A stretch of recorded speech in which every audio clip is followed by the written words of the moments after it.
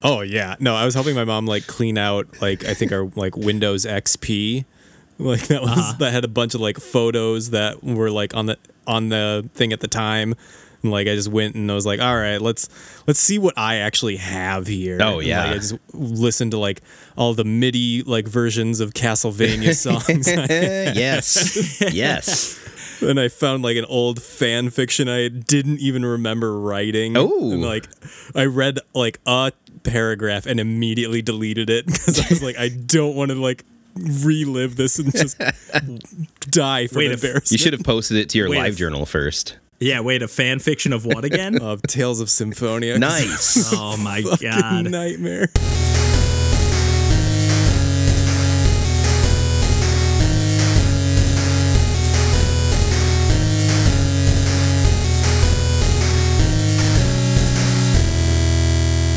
Hey everybody, welcome to Pursuing Pixels. This is episode number 56, and my name's Kevin Portelli, and I'm here tonight with Randall Nolery. Hey everybody. And John Hines. Hey there.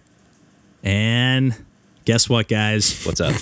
We're not gonna kick things off with video games today. Actually, I thought we figured out the format last week. I know. We've been hammering this out for a year, and then John throws us for a loop. So what do you got to talk? I guess it's always video game related, but what do you got to talk about today, John? So when I look back at what I've actually been doing the most in the past month or so. Like once quarantine started, I started getting, which was like 3 months ago, by the way. I lost track of time. Like I was like, how long have we been like this? I know that's more the only reason I mentioned it. Just like, yeah, it feels like a month, but yeah, it's been a while. It's been way longer than that. Yes, but I started looking into modular synthesizers, which is a specific subset of synthesizers that are way more complicated and like more like analog, right? Like you're talking like this is not like on a computer. So even more so than that, like there are analog synthesizers that have keyboards attached to them, and then there are like the very beginning of like synthesizers, like when they were built in like the 50s and 60s, like they weren't attached because they were like new instruments. They weren't attached to like any keyboards or anything. They were just like things that were built into cabinets that you would like patch with wires and like adjust knobs, and they would just make different sounds. Like they were synthesizing, kind of generating tones. Yeah, like they were synthesizing sound out of electricity. Like it would convert voltages into audio signals, and like. So in the very early days of synthesizers, like they were just these giant, really complicated mess of like electronic engineering. And then like by the 80s, they started integrating those into like sound chips, like in that eventually would be even used in like, as Randall and I were looking into it, like in the Sega Genesis was like a Yamaha sound chip. Hell yeah. And like that had a lot of the stuff that, you know, were these complicated schematics like synthesized down into an even smaller like digital chip. Right. So like these analog synthesizers just got smaller and smaller and more user friendly over time, like integrating them with a keyboard because that would make it really easy to press a note and it would always be in the right pitch. So these giant mechanical like complex things really fell out of favor and didn't really like people stopped making them pretty much, except for like really small specific companies. And one company, Doepfer, in the 90s, it's a German company, decided, hey, we're going to keep making these, but like let's all make them the exact same size, because before, like if you had a Roland, like you couldn't you couldn't mix that with a Moog synthesizer. Like each one had their own like size, but then Doepfer came along in the 90s and was like, okay, we're going to have a standard size for everything, and you can, no matter what like company makes it, you can put it into this rack system. So like these companies started making individual modules, and then by the time that the 2010s come around, like suddenly this really small niche like group of people like it's turned into this entire industry. Like I remember looking up something in college and being like, oh, this looks cool, and then like now, like 10 years later, being like, oh, hey, that thing that I like vaguely remember, like I'm going to look up and then realize that there's this giant group of like people like making these modules that there just hadn't existed like 10 years before.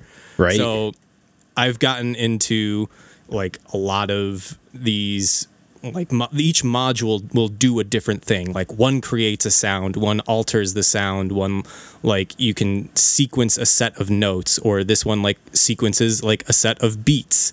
And like I think about these things in the same way that like I was talking to DJ or like earlier that like I get the same satisfaction from figuring out a patch than I did like when playing Baba Is You. Oh man. Because like I got this one, because you are also kind of like limited by like the modules that you own are kind of the rule sets that you have. Right. And like if you think about those are your options. So like right. So like for me specifically, the thing that I felt really proud about was that I had a 4-step sequencer which could put out 4 like distinct pitches, like 4 notes. And I was trying to figure out like, okay, like how can I make that be more than just that? And I realized that I could trigger a note to play, and then I could trigger the next step in the sequence, but not play that note. So then I could skip over a note and then go to another one. And like the second that unlocked in my brain, I was like, oh my God, this is so much more than like. Yeah, you're getting into like programming logic to some degree with some of that stuff. I was going to say, yeah, I definitely see the comparison. Yeah. And like that's all all I've been doing is just like in my free time, even when I'm not like messing around with it, like I'm thinking about it and I'm like, oh my God, I can use this like to patch over to that, and that will change how that works. And like it's exactly like when I'm like playing a like puzzle game where I was like, oh, I can't figure this out while it's in front of me, but like I'm thinking about it after the fact. Totally. And like it's been such a welcome distraction and like this time that like I've just been it's been so nice to be able to like focus and think about something, especially, and then have the outcome of it just be like, oh, now I figured out how to make music with that. Right. And it's really satisfying. Like it's I've never really felt the way I've felt about like creating music in like a synthesizer than like just like say learning a new instrument. That's so cool. Seems like it's super fun to tinker with too. Like there's that whole aspect of it, just the tinkering, let alone the music and sound creation that you could do. Oh yeah, and like I've gotten to the point now that I have more modules than I have space in like a rack. So like I'm forced to swap them in and out. John fashion. I know, it's a nightmare. But like I now like I can't like just have access to everything at one time. Right. Like, I can only power like so many at a time. So like I need to be like, all right, well, if I use this one in conjunction with this, what can I do or what can I accomplish? And it's really fun to like just, you know, disassemble the whole thing and then put it back together with a whole new combination and be able to do a whole new different thing. That's cool. Yeah, limitations breed creativity Definitely. a lot of times. So, and do you feel like, so you're obviously somebody who has some musical background, John. If somebody was just like coming at this from like a logical standpoint and just like tinkering around, like Randall was saying, like would they be able to like get something out, or do you feel like you have to have some understanding of like music going into it? So weirdly enough, like apparently there's a huge like I don't want to say like a percentage, but I think there's a huge number of people who are into modular synthesis who are just not musicians. That I think they're just engineers interested in making noise I can and like see it. creating patterns. Because like at the end of the day, that's really what it is. Like Right. I'm kind of cognizant of the fact that like when I'm just messing around and I don't have a completed project, that like I am just making dissonant noise and I'm like, okay, I need to turn this down because Lauren is going to kill me if like she just hears like things that are like out of tune looping. Gotta bust out the headphones, man. Oh God. But yeah, no, there's a huge community of people who are just in it to like make interesting things, and I think it's really fascinating. That's got to be a lot of fun too, to see all those like results of other people working on the same equipment that you have, and yeah, what they can come up with. Honestly, and like as much as like it's such a better environment now than it was, say, like 10 years ago. Like, I'm still routinely frustrated in like the lack of like videos or like even like sound demonstrations from people. Like, I really do want to set up like a couple streams on Twitch where like I just show off some of these, because like literally I have a couple that there are no videos anywhere and I just bought blind. That would be awesome, John, because for what it's worth, too, even I've actually recently stumbled across an Instagram account. Her name is A Bit Amber, I think, and she does like all kinds of crazy, like she has all these synths hooked up and is like all like posts a video almost every day with all these kind of like, they're not totally musical all the time, but like the last one she posted was like with like one of those like kind of laser guns that like has all the different sound effects and like had that hooked up all with the synths and like using that to control things and like nice. But like, and it sounds cool and it's awesome to watch, but like I have no idea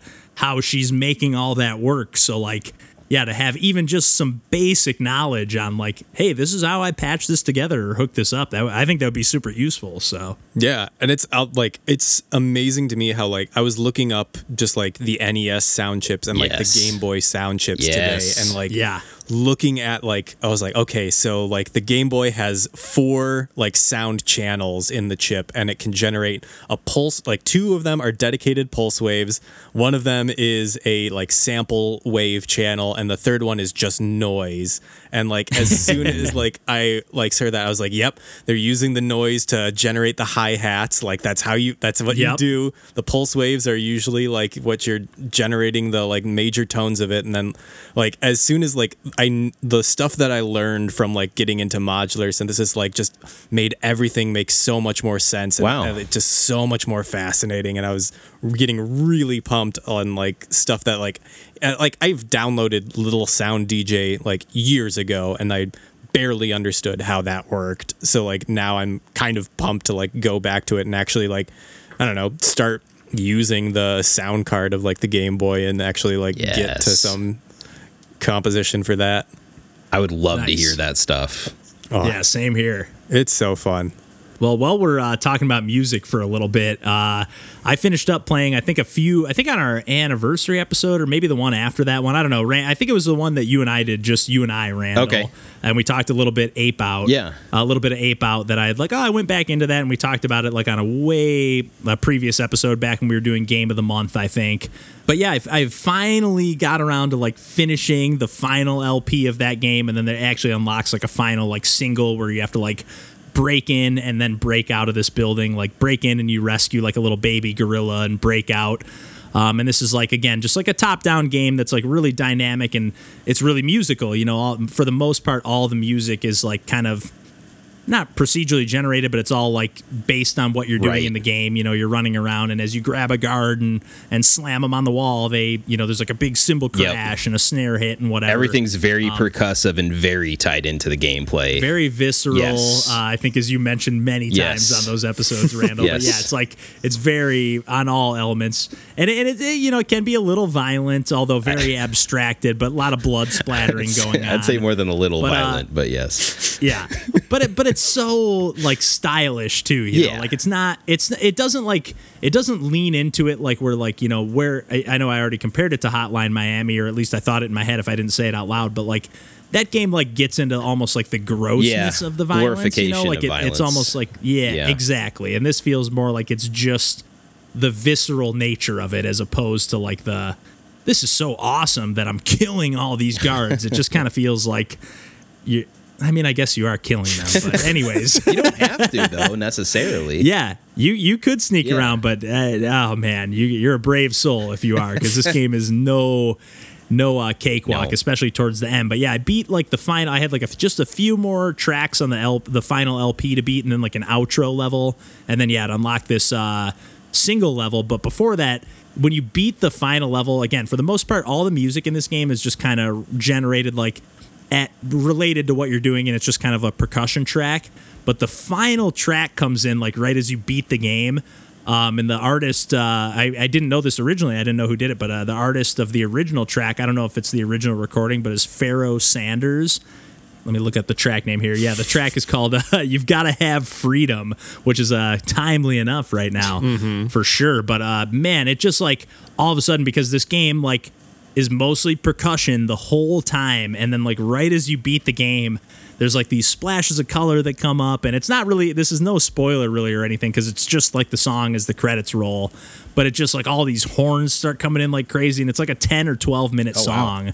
And I'll actually make a point to I know I say this all the time, I will link to it in the episode description here, and I'll just mention it now in the episode because we always mention it at the end, but we always have episode descriptions with timestamps, with sometimes links to like Let's Play videos or other stuff, so like please check out the descriptions, links to the Discord, all the stuff we mentioned at the end of the episode. It's always in the episode descriptions as well. Yep. But yeah, they just kind of, man, it just like, it was such like a climactic ending to the game, and it made me actually, so there is a hard mode in Ape Out that it looks like you can play through all the LPs on a harder difficulty. I don't know if that adds more enemies or what the difference is. I played just the very first track and it didn't feel that different to me, but that was right after coming from playing the final level in the game. Yeah. So, you know, it might have just not been a ramp up, but I think I'm actually going to try to do a stream at some point if I have the time of like playing through the hard mode. So I just want to just shout out this game again because it is so dynamic and so fun to play. Like it's one of those games that I can just replay levels over and over again and it just doesn't get old. It is fun to progress and like get through the whole game, but like, I don't know, even like, oh, I played that one before, but like when I played the Break-In Breakout single, I was like, oh, I actually think I've played this before, but it didn't take away anything from it. It was just awesome. Yeah, the core gameplay loop is really good and satisfying in that game too, and simple. Yeah. So I think that kind of helps for the replayability. Yeah, it's like it's definitely got that dual stick kind of control, but otherwise it's just like two buttons. Yep. So it's either grab or shove, and that's about it. So But yeah, I think that's pretty much all we had in the war. Or no, Randall, I think you wanted to talk a little bit about a little bit, I guess, kind of related to the retro conversation we had last week. A little bit. Right? Well, just because I always play things that are kind of retro related anyway. But yeah. So the main impetus for me starting this one up, it was a game that was already on my Switch. It's actually a game that came out not too far after the launch of the Switch, Blaster Master Zero. The first one. Yep, I bought that right off the bat. Yeah, of course, you had to. There was like 3 things on the eShop, and you're like, what am I going to have on my Switch? Like, here's an indie game, kind of. Yeah. Yeah, now there's 5,000. Yeah. But it was also an impetus because I'm like, oh, okay, Limited Run is going to release these physically. The first and the second one. I haven't bought the second one.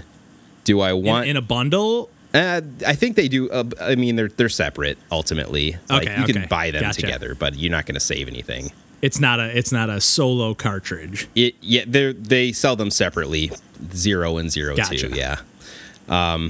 So I'm like, how much do I like these games? Like, is that something that I would have interest in putting in for this pre-order while it's still open? Because it's not cheap to buy them physically. So I started playing. I booted up my dusty software download of Blaster Master Zero that I probably booted once after deciding I had to have it on my Switch, because that's what I did too. I think it was a relatively cheap download, so that probably helped its cause, and it's retro, of course. But no, it's really good. It's by Inti Creates, and yeah, I'm really enjoying it. I think I'm through the first few levels.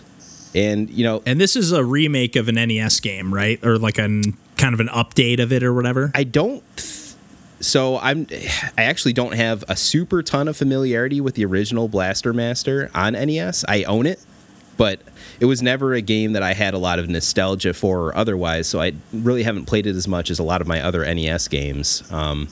Shows what I know, but it's widescreen. Ultimately, the things that pop out to you is this game is widescreen, which is fantastic, so you can see more. The most important. Yes. Yeah. Fills your whole screen. And like the soundtrack sounds great. Everything's really vibrant. Obviously, you can have a lot of sprites on screen now as compared to the limitations of the NES. And yeah, if this is based on the NES game or not, I'm like really enjoying the gameplay loop here and the level design. It's interesting, Blaster Master, in that you kind of start off in your tank and you can kind of shoot forward, backward, or like diagonal up in the air. But then you can get out of your tank as a little person and go into these kind of sub rooms where it turns into like an overhead perspective, and you're now this just the guy, and it zooms in to just the guy in an overhead mode, and you're kind of doing your top down shooting of enemies, working your way, getting your way typically to a boss when you're, just on foot. And then you beat said boss, you might get an upgrade. You then go back to your tank and kind of explore more of this like overworld and rinse and repeat. But yeah, I've been really enjoying it. So I think I probably will end up buying those physical as well, based on just the couple hours that I've played so far. Because I'm like that. Yeah. No, I mean, those games, like I said, I just played a tiny bit, and whether it's a remake or not, it definitely, like, it's one of those games that brings these retro style games, or again, it just kind of like modernizes it and makes it feel, just really vibrant. Like, it still has that NES pixel art style and everything, but it just, I don't know, it feels modern enough. Like, it has more of that Shovel Knight kind of look to it, as opposed to like just a true NES game, if that makes sense. Oh yeah, and Inti Creates, I think that's on them for what they've done to make it like that. They also did the Gunvolt, like the Mighty Gunvolt and the Azure Striker Gunvolt games, which are also really good. So yeah, I have not played I don't think I've played a bad game from them. So yeah, they did Bloodstain too, right? Bloodstain, Curse of the Moon, not the Ritual of the Night, but they did the Curse of the Moon game, if I'm not mistaken. So did they? You might be. I'm pretty sure Inti Creates, right? That's what we're talking about. I don't know. We'll have to fact check that. Yeah. I was waiting. I thought Randall had the research right at hand, but I'm pretty positive. Game that you just pulled out like that. Well, it's just, the way you were looking out of the corner of your eye, I was like, oh, I think he looks like he's got it. But I'm positive. I'm just gonna say it. It's a fact. Fact checker all the time. Inti Creates Kevin. made Bloodstained Curse of the Moon. You are correct. So you have been validated. You are developer. So yeah, I mean they are really good though about like just nailing that retro aesthetic, like to a T. Yes. But still having a lot of modern conveniences with like the menu systems and all that stuff. Totally. So, yes. I've been very much enjoying their releases. For sure. All right. Well, I know, Randall, you've been putting a little bit of time into another game as well, a new release, yes, where sir. every now and then, we'll go into retro stuff pretty often, but every once in a while, we're actually playing a new game, guys. So I love the listeners so much. I bought this game for full price. Digitally. Wow. Digitally. Big that's spender. Unheard of. Because is this coming out on physical? I did some cursory research on that before I pressed OK, spend my money, and I did not see that was the case. Yeah, but it's inevitable. All these indie games, like as soon as at least for me, every time I'm like, you know what? Oh, Celeste, I really want to play it, and then I buy it, and then digital release is coming out, I know. Or physical release is coming out. I know so. it. Yeah, it might happen, but anyways. it's not an easy hoop to jump through for a lot of these indies to get to that point. So it's a pretty big price hike. It goes from being like a 15 to, I think this game was like $25 full price, but like it goes from like being a 10, 20, 15, $25 game to like pretty much being $40 every now and then, maybe 30. But it's a hike for sure. Yes, it is. So I was not willing to wait an indeterminate amount of time to get a physical release of Bug Fables: The Everlasting Sapling. So I went ahead and bought it, like I said, for you, the listener. But also I bought it because it is very much a spiritual successor to the first two Paper Mario games. And yes, I've had my eye on this guy for a minute, and it finally released on Switch, which is where I like to play my video games. Especially RPG-esque video games that I might be spending some time with. And it has been a great match so far. I've been really enjoying my time with it. So, yes, for anybody that hasn't had familiarity with the first two Paper Mario games, think simplified turn-based JRPG type of combats, and like you're collecting items and everything else. But the fun hook in the combat is you have to press a certain button at a given time to do a better version of said attack or defense. And oh man, that sounds simple, but it is so satisfying. It keeps you engaged in those battles. I mean, again, having not played this game, but yeah, going back to the Paper Mario games, it's like that's all it takes. All it takes. Even though this is like kind of a dumbed down RPG in a lot of ways, it's like having that little bit more engagement with, and for that matter, not really having random battles. At least in that game, you know, the Paper Mario games, the enemies are on screen, so like. Here. Yep. Okay. Heck yeah, man. Oh God. I talk some more, Randall, because I already want this game, but I want to hear a lot more about it, or a little more about it at least. Absolutely. So the big differences between this game and Paper Mario, well, there aren't that many big differences. They've definitely stuck really close to the script, especially compared to like Thousand Year Door. Presentation and otherwise, there's just like they played a lot of Thousand Year Door when they were making this game. Like even like the tone, because yes. like one of the things with like the Paper Mario games is the sense of humor. Like even just it's all written dialogue. You know, you're not really hearing any voice acting, but it's I found myself cracking up. Even in some of the lesser, Super Paper Mario and some of the later games that people aren't as big of fans of, like the dialogue has always been a high point of those games. Totally. I don't know that it's quite on that level of kind of clever, well-written and produced dialogue because it is an indie developer. But that's definitely the vibe they're going for, you know. Yeah, and they don't have the history to pull on, you know, because a lot of it's like all these inside Nintendo jokes and stuff like that, where if it's just these random bug fables, you know, it's nothing to pull from. Yes. And, you know, it's, you know, all the character designs and everything else is around bugs. Like, this is in a bug world. But cute, stylized bugs. Yes, cute, stylized bugs. And cel-shaded cute, stylized bugs, for that matter. So, yes, and it's, you know, it's still in that paper style where when you're kind of flipping directions, you're like, you're essentially like paper thin. So your whole body kind of flips back and forth, which is kind of hard to describe in audio form, but hopefully... If you've played Paper Mario, you know what I'm talking about.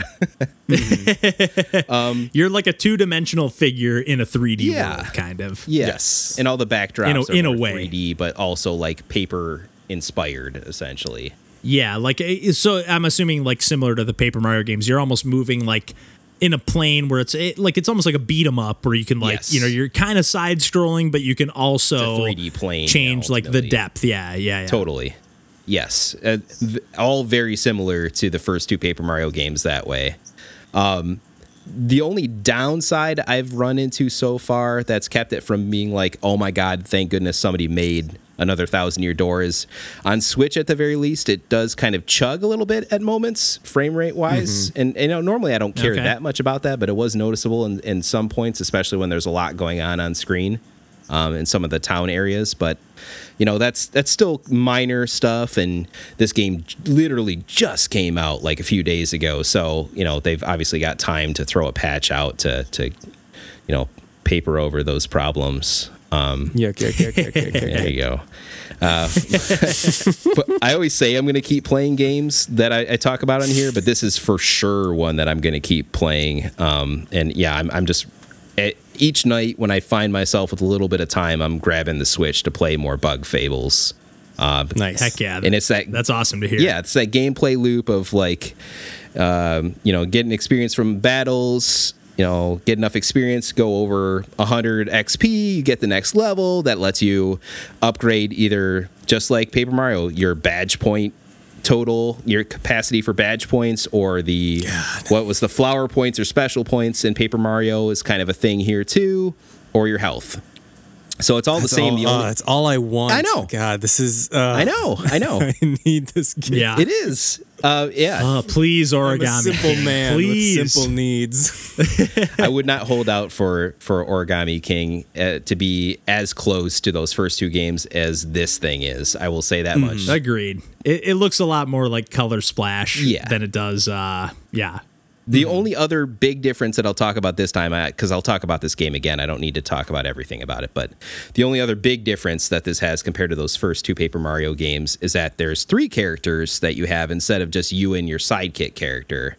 Okay. And so far in this game, it's just been those kind of 3 main characters. You start off with one, but very quickly you get the second and then the third. Nice. Yeah. And then you're swapping between those 3 characters and deciding based on their different abilities how you're going to take on the enemies that you're fighting in combat. But you know, there's been a really fun gameplay loop with that too. So yeah, more to come there. Nice. Heck yeah. Well, John, I know you've been kind of sticking in the retro realm. Yes. Although not necessarily playing on a retro console. Well, I don't know. Debatable whether it's a retro console or Definitely not. Definitely a dead console. Yeah, dead console for sure. Although, yeah, when I was booting up my Wii U, says we were talking or like retro conversation where, you know, you're talking about games that aren't necessarily available, or, you know, you either have to have collected them or emulate them because they're not readily available on whatever the current system is. Right. Yeah, or even easy to hook up to a modern television, Right. you know, if without some kind of adapter or something. Yeah, so I powered up my Wii U just to see what I still have on that. I was also still trying to play in handheld mode because, you know, the Switch has firmly, like, that's how I played the Wii U for the most part, honestly. Like, I always had the gamepad right by my bed because, like, I had that. It was so convenient. It was so nice, and it was a proto Switch. It was, and that's how I played it. So, like, when the Switch came out, like, as a handheld, like, hybrid system, I was like, yep, that's exactly how I've been playing it. So this is right up my alley. But Absolutely. I was looking at what games I, you know, had installed on it that I could easily, you know, still play on it. And I had purchased on Virtual Console Majora's Mask because as I mentioned on our retro podcast, I gave away, or I let someone borrow my RAM expansion pack for my N64. So I've not been able to play my original copy of Majora's Mask. That's since right. Then. Required. Yeah, you need RAM expansion. You need those required. graphics, man. And honestly, like, booting Majora's Mask up again and, like, honestly seeing those, like, those cutscenes look great. They look pretty damn crisp on the Wii U. I remember Yeah. playing some 64 games on the Wii U and just being like, damn, They do. these look nice. They look Like, better not on Wii U.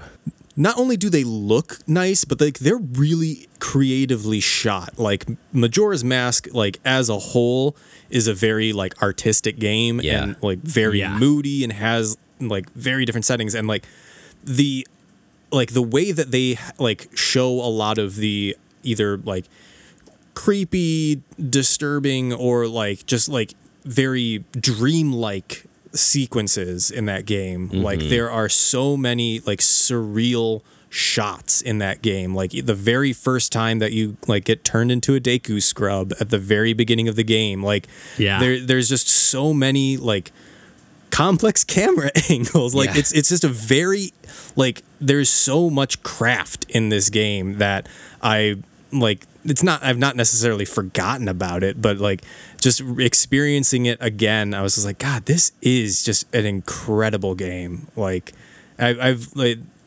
played it dozens of times, and, like, it still gets me. And, like, you know, I don't know, just all the beats hitting at the same part, like the same strength of the first time. Like, I don't know, something about it. Wow.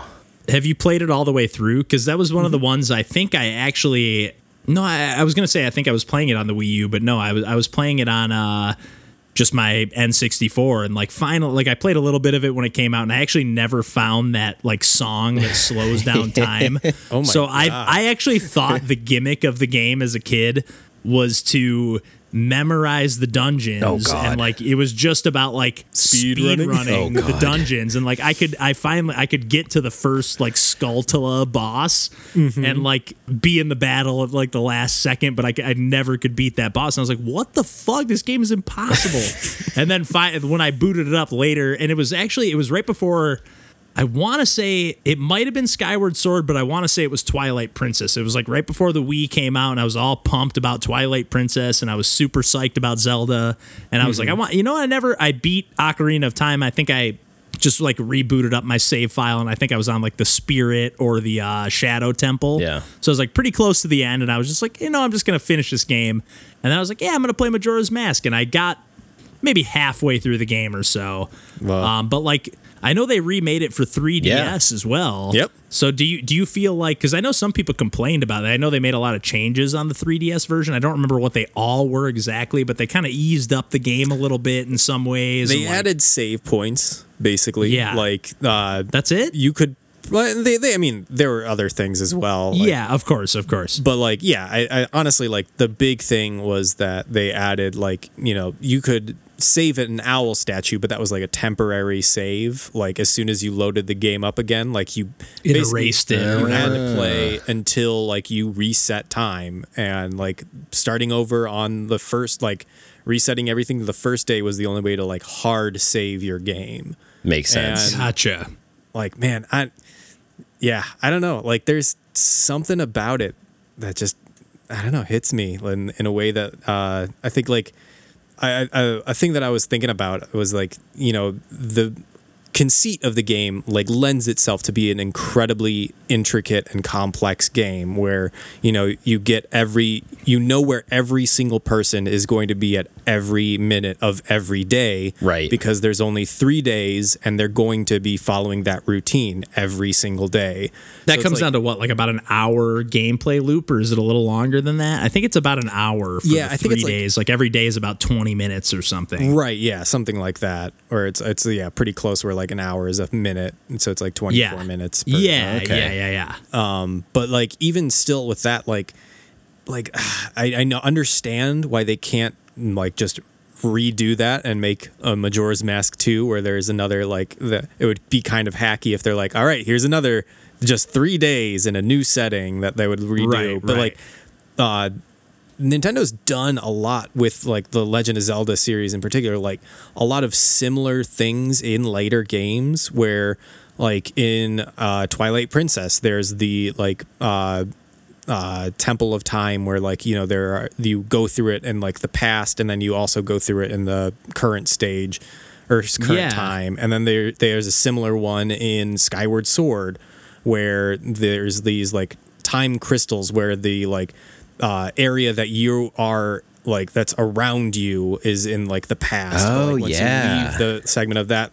So they do the really good job of like having these like multiple like, I don't know, like time elapsing within a certain area and like having that tell a story just through that. But like I really wish that they would go back and like, because I don't know, like Majora's Mask had to have come from somewhere. Like, I would love if a game just had like, you know, this town is trapped in a loop and you can always go back there and like you understand the patterns of everyone there. Like I just think that it's such a unique experience in Majora's Mask that I don't think any other game really gets at, where you can really feel that, you know, every person is going to live in this like same loop and you can experience it in so many different ways. If you go to a different place, you're going to experience a completely different story than if you're in one. Like any game that does that is typically not one that has a loop. Like you can't reset that. Usually any game that has that, you're like, okay, well, I'm just going to follow these characters on these days. Right. And then I'll do another playthrough and do that. Like there aren't really any other games where you can just like replay in the same game file and be like, yep, today I'm going to be in this area or today I'm going to be over here. That's cool. Yeah. So as someone that's point, like, I had a similar experience to Kevin where I bought Majora's Mask on N64 like pretty much when it came out, but I was a dumb kid. We got that gold holographic cartridge. Oh yeah. And I'm like, all right, I'm so, you know, I beat Ocarina of Time with help from my buddy. I'm like so psyched to play this. And then I was dumb and like couldn't figure out the conceit of the game basically, and then dropped it really quickly, even though it was an expensive Nintendo 64 game. And then subsequently, I'm pretty sure I bought it on Wii U, and I definitely have it on 3DS. But like, John, you talking about it, and like other people have sworn by it too. Like, what would you recommend is like the best way to pick up and play this game now?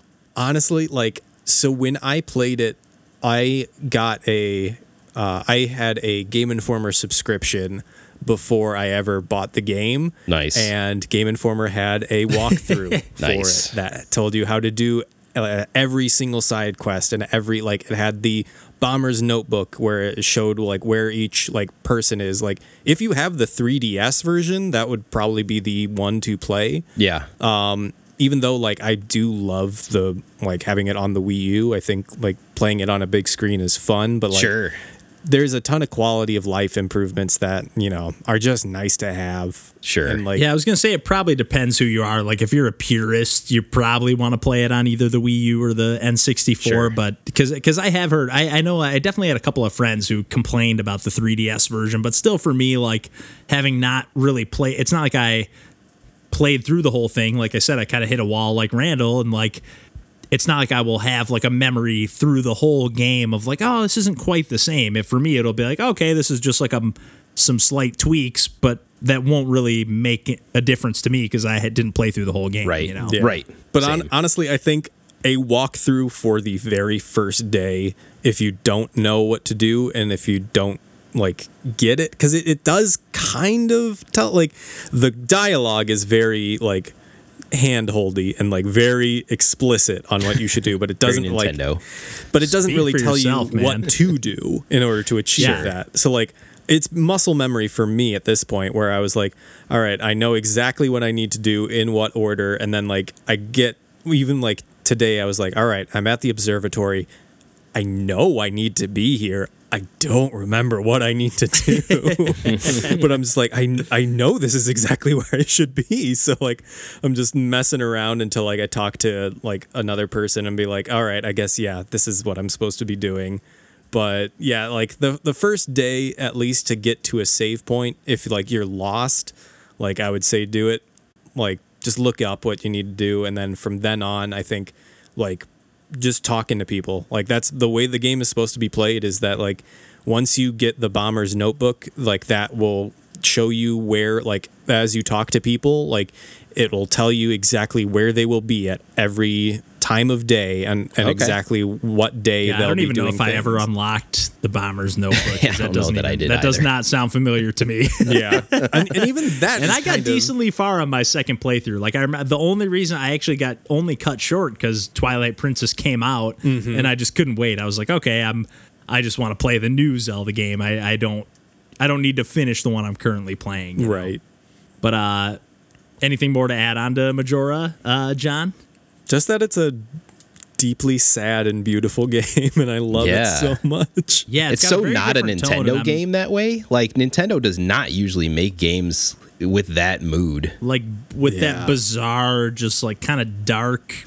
Because like tone. even like Link's Awakening has like flashes of that, but like Yeah. it's still so like cheery and like Colorful. fun in Yeah. Link's Awakening. It's like cutesy and weird as opposed to just like weird and weird. You know? like Yeah, but, and I'm like, kind of curious. It seems like Breath of the Wild 2, at least my in like God, just that yes. little bit of the trailer. Like, Oh, man. it looks like they're pulling from a little bit of that Majora's tone, at I least would just a little bit. And kill. I'm hoping so Yes. much. Yes. my God. Yeah, Let's Because go. there's- because yeah, if you could add a Majora tone to the Breath of the Wild, like, you know, I don't want to call it a formula because it was, you know, but whatever you want to call it, but add it to that kind of gameplay loop, and man, I think that could be really cool. I mean, they have flashes of that even in like Skyward Sword and like Twilight Yeah. Princess, but like to have it Yeah. like, permeate throughout the whole game is something. Yeah. Well, I guess just continuing on one more game before we wrap things up today. And I guess just kind of continuing things on from the retro conversation right. again that we had last week.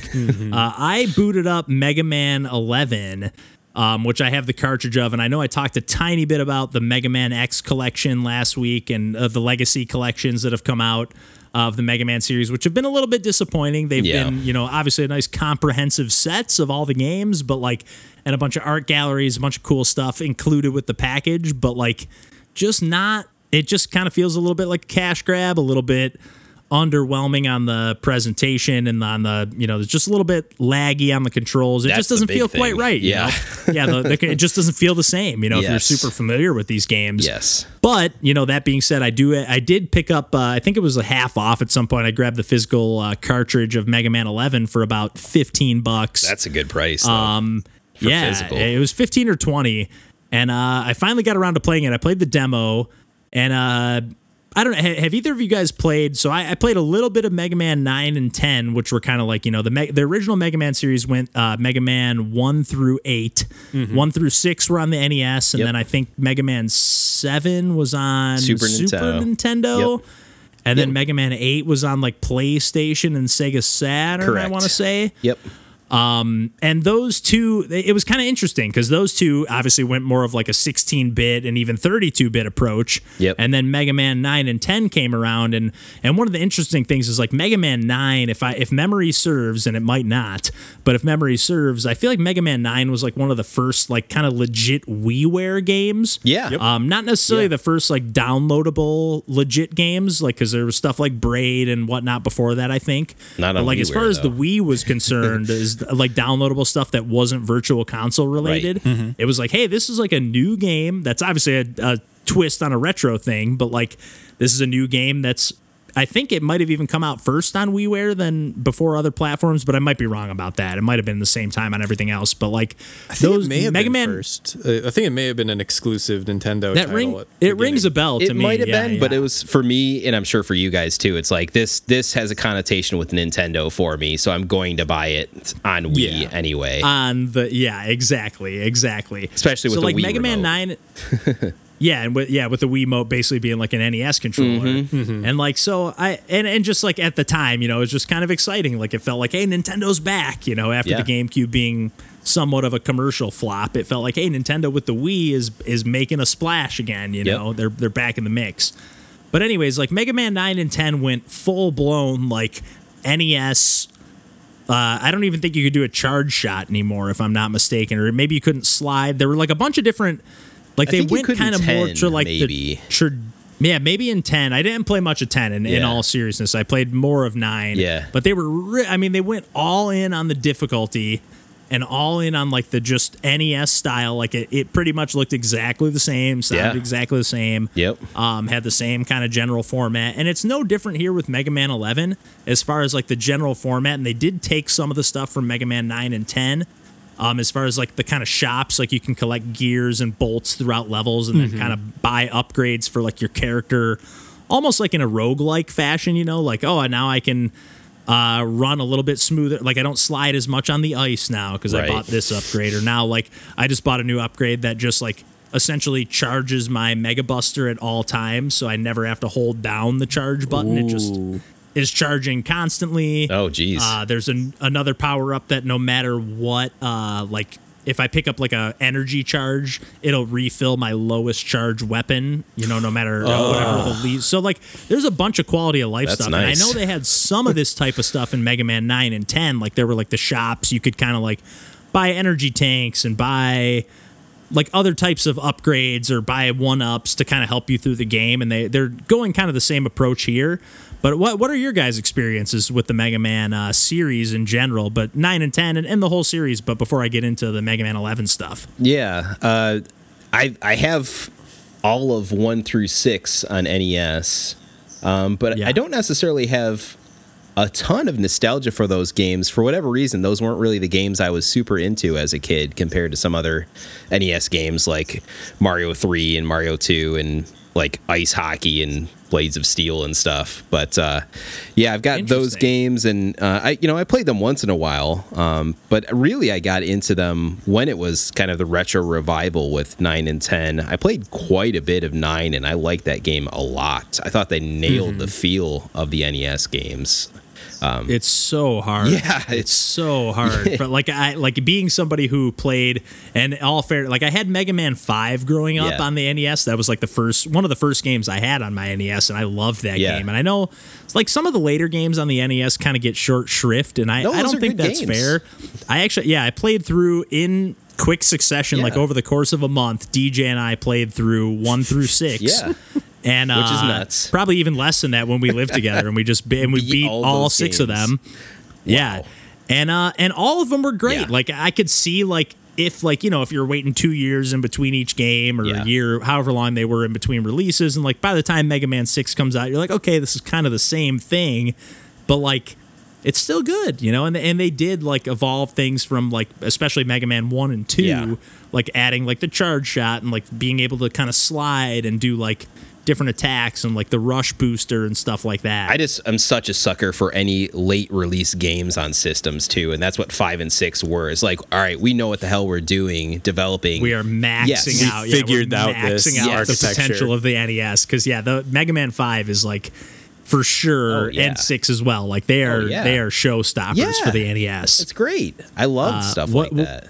Yeah, what about you, John? What's your Mega Man experience in the past? My Mega Man experience was playing Mega Man 9 and nothing else.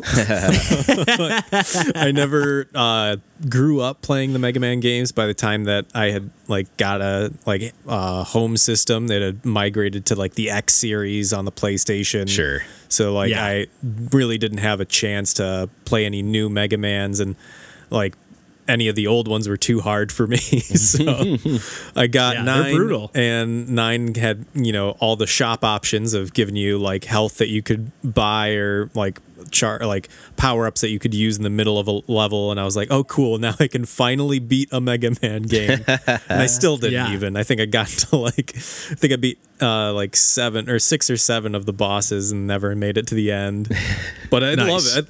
The Mega Man 9 was a great game. It was very hard and frustrating, but it was really fun to play through. I enjoyed almost every second of that. It never felt too cheap or hard for the sake of being hard. It always just felt challenging, which was a really nice balance to have. Oh yeah, great soundtrack on that game too. Oh yeah, great sound. My background for the Mega Man series was just listening to the 2 and 3 soundtracks. Oh, totally, dude. So good. They're amazing soundtracks. God. Yeah. But yeah, I basically had the same experience as you guys with Mega Man 9 and 10. And I think I've actually, thinking back now playing 11, I might have been better off. I think I had more of that mindset of I'm on 100% every game, and I'm not going to use any of these perks and these boosts. I'm not going to buy any of these items. But now that I don't want to waste my time trying to play a level over and over and over again. Nope. So I was just okay, I'm going to buy all these perks and I'm going to buy everything. So, but one of the nice things, so Mega Man 11 kind of twists things up. They're not going for that 8-bit style anymore, and they're not really going for the Super NES or the PlayStation style. It's a 2.5D. Right. And if you just look at it real quick, it looks kind of cheap. Yeah. But if you see it in action, it does not feel that way to me. I actually really love the art style. It's smooth too. Yeah. You've played some 11, Randall, as well? I also own it physically. I didn't know that. Yep. Okay, heck yeah. Okay, I didn't know that. Okay, cool. So I've only beaten one boss. I've played about 4 levels. And again, it doesn't really hold up on the difficulty. The checkpoints are few and far between. The levels are a little bit longer than what I recall in previous Mega Man games, even the newer ones. They're pretty long, and usually kind of a mini boss in every level that is kind of a more legit boss than a mini boss. It's the last level I played was these 2 roller coasters bouncing back and forth on these tracks, a lot of dodging going on, and but just I don't know, if you just look at it real quick, it kind of looks like a cheap, Mega Man wannabe, they're just trying to cash in, but it really doesn't feel that way. The only thing I would say feels that way is the music. It does not even hold a candle to, for sure, not Mega Man 2 or 3, but any Mega Man game. It doesn't even come close. Which, those are such high bars, though, in the first place. But I'd agree. They're just kind of fine and background songs, but they're nothing special. But the gameplay, so obviously you have all your regular Mega Man stuff of your regular Mega Blaster, and you can charge it up and all that. And then you have all these extra perks in the shop and stuff, where you can buy energy tanks and buy 1-ups and buy this and that. But the gameplay itself is they add a new mechanic of this double gear system that you can either hit one of the triggers that will make you more powerful for, until the gears there's a little meter that kind of ticks down or fills up, I guess, until you run out of power. And then you can either do that or go into slow-mo. So that's where the double gear, you have one of the 2, and then you can upgrade those 2 as well. Right. So I just upgraded the gear to where when I go into slow-mo, Mega Man himself moves in normal time, but everything else is full slow-mo, where I would say before he probably goes about half speed. Yeah.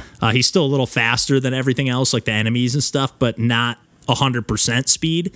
But I don't know, I'm really torn. I'm not I don't think I'm going to be going into this game at the moment because, like, with how stressful the world is right now, I'm just like, I don't need another game that's going to whoop my ass more than the world is whooping my ass already and whooping everyone's ass. Yes. So I'm just like, I don't know if I'm in the right mood for it just yet, but I did play more today, and I was like, man, this game on the if you just look at it at a glance, I feel like it would be easy to write Mega Man 11 off as like it just looks kind of cookie cutter and whatever, but I feel like it's kind of stands up. Like, I think the boss battles are really cool. And I don't know, it really holds that Mega Man lineage. It carries that torch really well, I think. Yeah, I was excited to see another Mega Man game. And I do, specifically, I'm glad you mentioned that gear system, that double gear system, because it's so cool. Yeah, it's really cool. And I liked it because, I'm not someone that has some excellent memory or anything. So, the other Mega Man games kind of force you into, like, you play in this exact order. You do this boss first, then you have his weapon, then you go to this guy, and then you beat him. Like, I was just I think that's also why I never really clicked in with Mega Man too much historically, is because of that. Whereas in 11, now that takes some of the emphasis off of needing to have some set weapon to beat this boss that it's weak against. Now I can either slow him down or just beat him with my regular blaster, with double damage. And I was able to, beat some bosses. I think I didn't get too much further than you did, but I was able to play with those systems and say, oh, okay, there's kind of different angles you can kind of go at this thing with to still find success, and I appreciated that.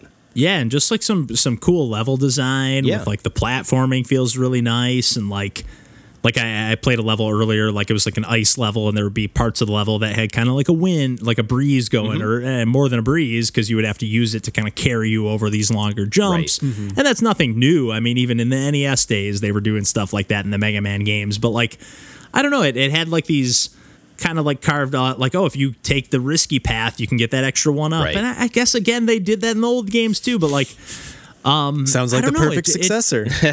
Exactly. But they just did it right. Yeah. And again, just seeing an image, it's for me, I really did write this game. I was just like, Mega Man 11 looks terrible. Yeah, by screenshot, it kind of looks like a Unity engine game in not a great way. Like, and especially those other games, regular series and X, are just so pretty looking. The sprite art is great in all those games. And then you boot up, like when I boot up the game in the opening cutscene, like it's fully voice acted, and it's okay, I will with the Mega Man cartoon voice actors, or I don't know, probably not even. But what were you? I'll say in its defense that once you got to was it Mega Man 8, I believe.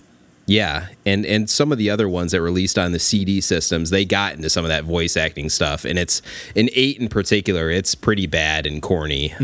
So that's not without precedent in this series.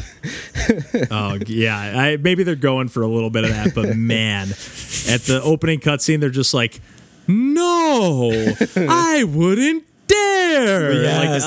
This sounds like so good. I'm buying this immediately. I'll post a clip because I saved a clip because I was like, this is embarrassing. But at the same time, like some of the voice acting when you're in the menus and stuff, like when the characters are just kind of talking like, hey Mega, what do you want? Like it's pretty decent. Like it holds together well. But when it's in like the story beats and stuff in the opening segment, oh my God, whoever played Dr. Light, give me a fucking break. No, I take that back. That's a human being that did that voice, but man, next time try a little harder. Always a critic. What's that? Always a critic. Yeah, I know. That's what I'm here for. That's what we're all here for. To just nitpick games. That's what we say. We're here to talk about video games, but we're actually here to nitpick video games, guys. We have our mission statement now. I think we could pretty much wrap up the episode here this week. You guys feeling pretty good? Feeling great. Oh yeah. Nice. All right. Well, as always, you can find us on Instagram, Twitter, like we mentioned earlier in the episode. Just look at the episode description, guys. We got all the links at the bottom of the episode description there. We're on Discord. Yeah. We're always chatting on there. YouTube, Twitch, you name it. We probably have a presence there that we at least somewhat monitor. So, but I think we can call it a night there. But hope you're having a good week, and take care, everyone. Bye-bye. Bye.